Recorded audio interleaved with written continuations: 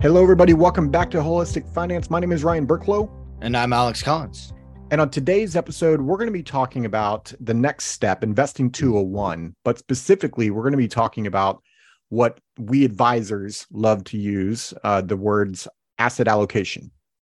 Really, what this boils down to is what's the mix of assets that you have inside of your investment portfolio.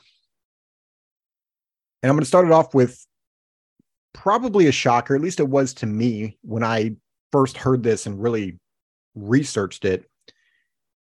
The rate of return inside of your portfolio, 90 to 95% of it comes from the mix of assets, not one particular asset.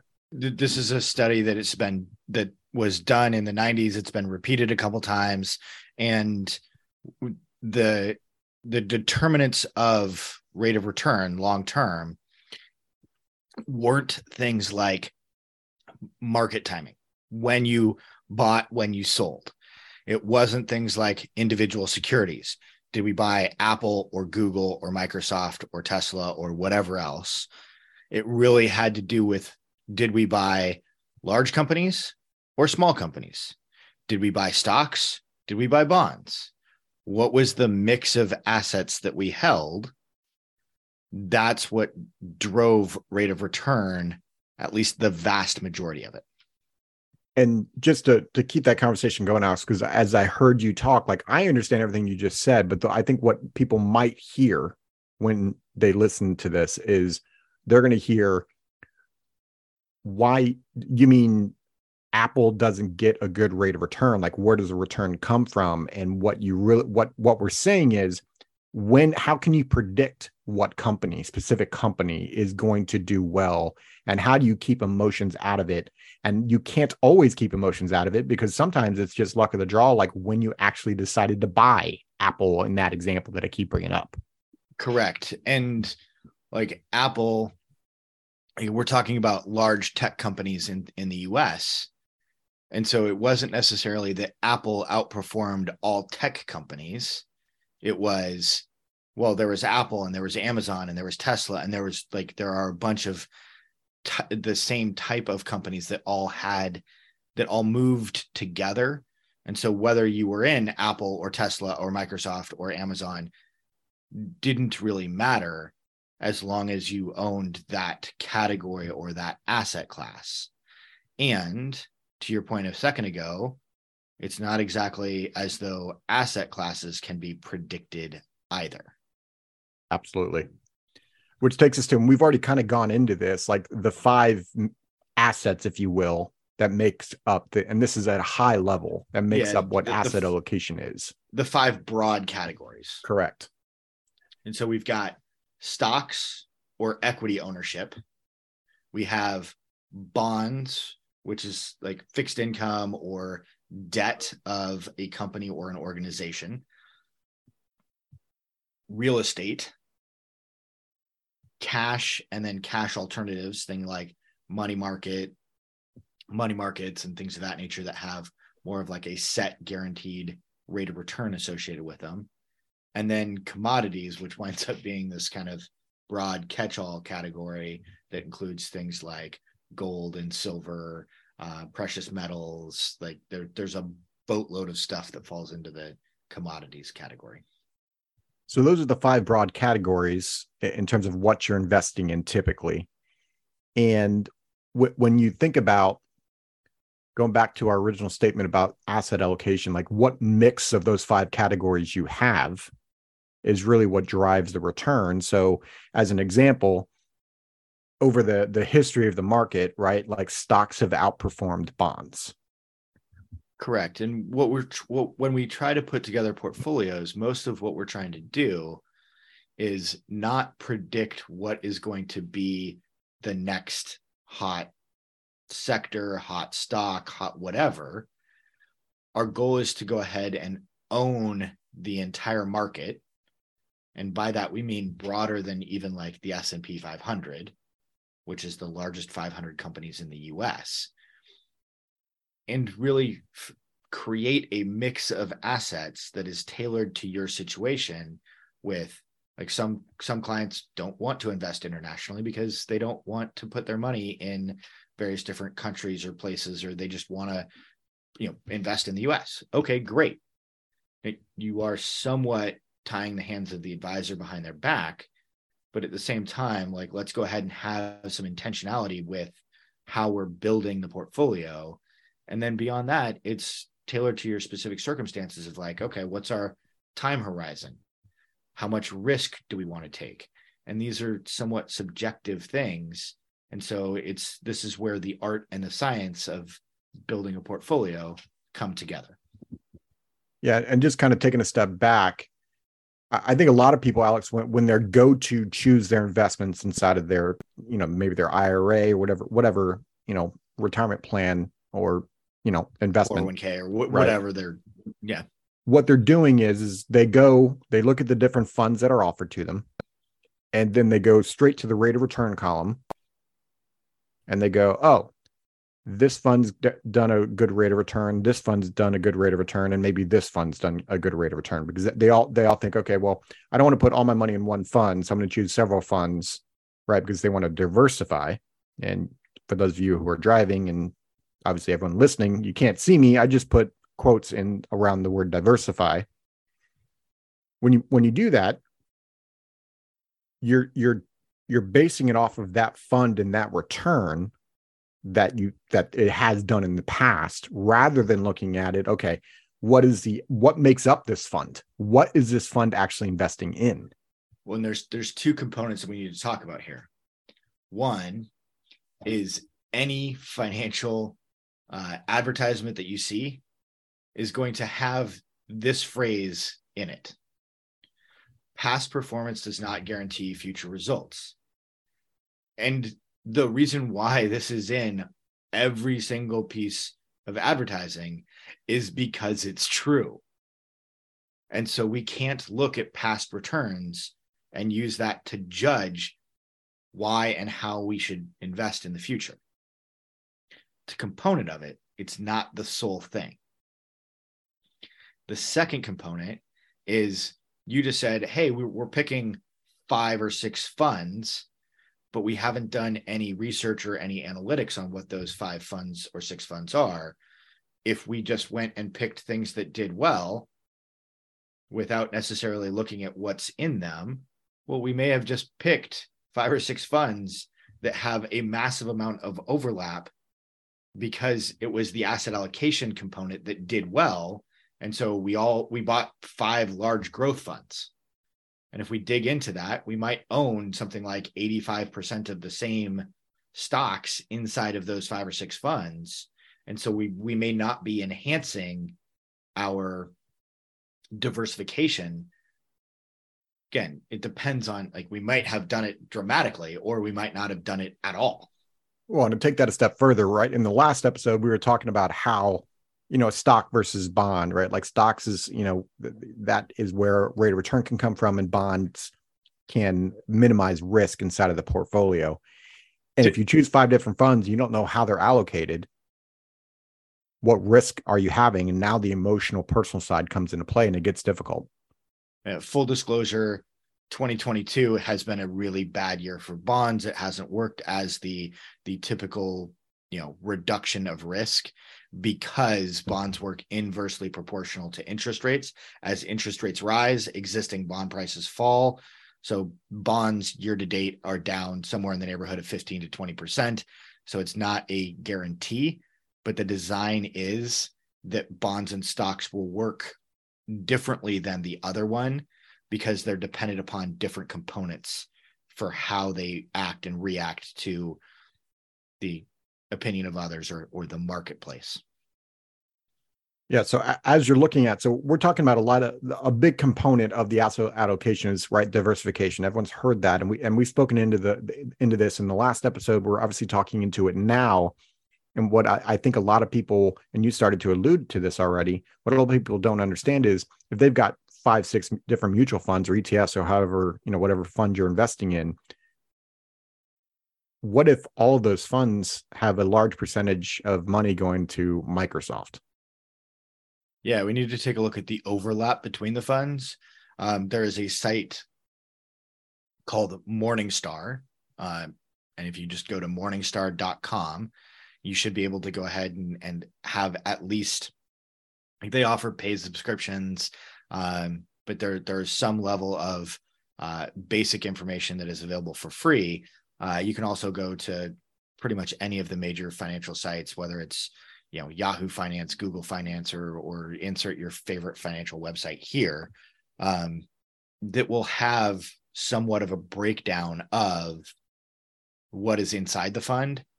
And then most of the time, depends on site to site, you should be able to build out a portfolio and enter in like the 4 or 5 different mutual funds that you own and see a combined holdings or an overlap report, a crossover report. There's a bunch of different names for this.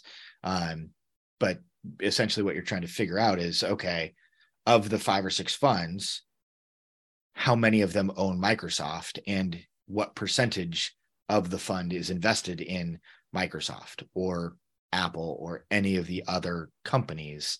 So that gives us an idea as to how many unique holdings we have across the entire portfolio that you've built and put together. Yeah, it's an eye opener, right? Like you and I will do this for our clients where we actually show them like this is like the top 25 holdings you actually have. And many times they're like, oh, I didn't know I had that much in said company, right? And then we take it a step further and we're like, hey, did you know that all of those companies are also inside of the S&P 500? So from a diversification standpoint, it's all 500 large United States companies. So if that asset class does poorly, a large percentage of your portfolio might do poorly. And we're going to tackle index investing, like the passive investing versus active investing. We fall in between those two concepts. But yeah, I mean, we've come across a bunch of clients they're like, oh, I'm diversified. I've got everything in the S&P 500. And we start pointing out like, okay, well, that means that you have roughly 20 to 25% in these 6 tech stocks. And most of the time they're like, wait, what? I thought the S&P 500 owned 500 companies. Yeah, it does. It kind of bounces around between like 498 and like 505 or something. But we wind up with right now a significant portion in 5 companies that are all large companies that are all tech based, that are all here in the US. And so when we talk about the vast majority of your rate of return being based upon asset allocation, that's why we're seeing the types of returns that we're seeing. And it's not saying that other areas are like performing phenomenally this year or things of that nature, but by having more diversification, we're going to reduce down our overall risk and our dependence upon a few different sectors. Yeah. So diversifying is key, and understanding what you're invested in terms of what diversified, like how you are set up, is a key ingredient, because then you can actually, it helps you understand the risk that you're taking a little bit better, right? Rather than like if you're putting all your eggs in one basket or one company or one fund based on rate of return, that risk is a lot higher than you realize. Yeah. And you may not be getting compensated from a return standpoint. Again, the rate of return comes from the mix, not one particular stock. Well, and that leads us to kind of our second takeaway, which is like, how do we invest for the long term? And this really starts with trying to eliminate emotion from the decision-making process, making sure that we've got a financial philosophy. We don't want to make wholesale changes unless we have like thrown out our previous philosophy. But we want to go ahead and make sure that we have not just this is what we're investing in, but understanding the why behind what we're investing in. So creating a strategy that we can use moving forward for this is how we make financial decisions. And there's a bunch of different financial philosophies that are out there. Make sure that you're figuring out what your financial philosophy is.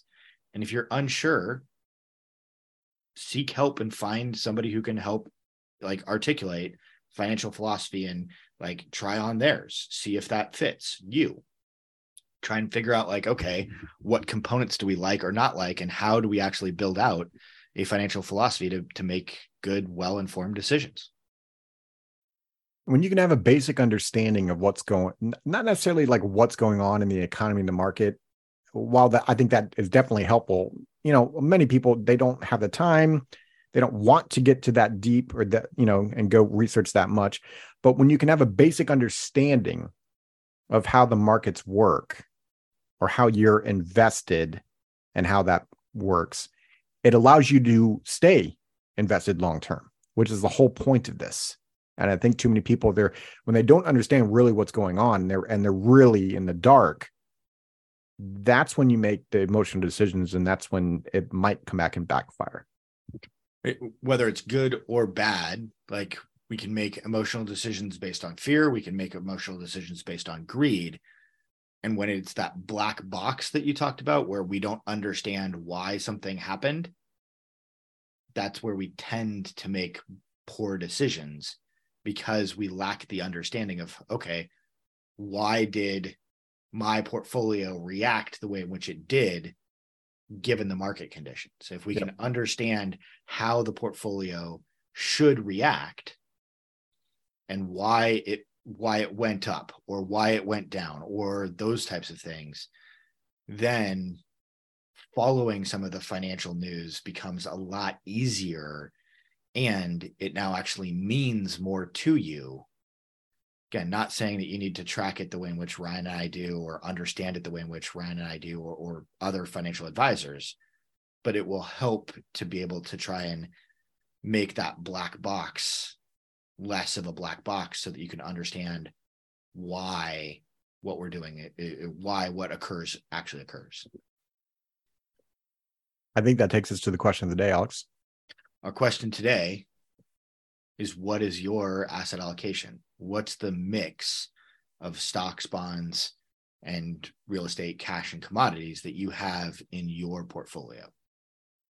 So head over to holistic-finance.com, and there's a spot for you to answer that question. And not necessarily for you to email us back and say, hey, this is what I found, but more around, like, I think if you take that action step and you find that out, that alone allows you to look at your investments differently and more intelligently, from the standpoint of being able to hold, like, not necessarily like hold and never do anything about it, but make sure that you understand so you can continue to invest long-term. Yeah. What we're looking for is, when you looked at your asset allocation, what is the aha that you had, or what was the takeaway that you had from looking at it? And if you're not sure how to look at it, shoot us over an email and ask for help. Absolutely.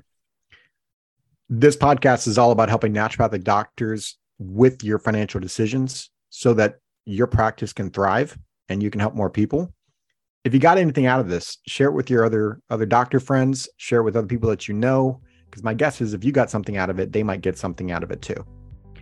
As always, we hope this episode was valuable. And Mr. Collins, make it a great day.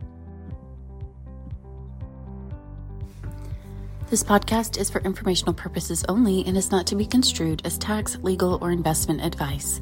Although the information has been gathered from sources believed to be reliable, please note that individual situations can vary. Therefore, the information should be relied upon only when coordinated with individual professional advice. Guest speakers and their firms are not affiliated with or endorsed by Park Avenue Securities, Guardian, or Quantified Financial Partners, and opinions stated are their own. Guardian, its subsidiaries, agents, and employees do not provide tax, legal, or accounting advice. Consult your tax, legal, or accounting professional regarding your individual situation. All investments and investment strategies contain risk and may lose value. This material is intended for general public use. By providing this content, Park Avenue Securities LLC is not undertaking to provide investment advice or a recommendation for any specific individual or situation, or to otherwise act in a fiduciary capacity. Please contact a representative for guidance and information that is specific to your individual situation. Ryan and Alex are registered representatives and financial advisors of Park Avenue Securities LLC, OSJ 200 Market Street, Suite 1850, Portland, Oregon 97201. Phone number 503-221-1226. Securities products and advisory services offered through Park Avenue Securities member FINRA SIPC. Financial representatives of the Guardian Life Insurance Company of America, Guardian, New York, New York. Park Avenue Securities is a wholly owned subsidiary of Guardian. Quantified Financial Partners is not an affiliate or subsidiary of Park Avenue Securities or Guardian. Ryan Burklow, AR Insurance License number 153-19412. CA Insurance License number 0K24924. Alexander Collins, AR Insurance License number 7264699. CA Insurance License number 0H24806. Endpoint number 2022-147271. Expiration November 2024.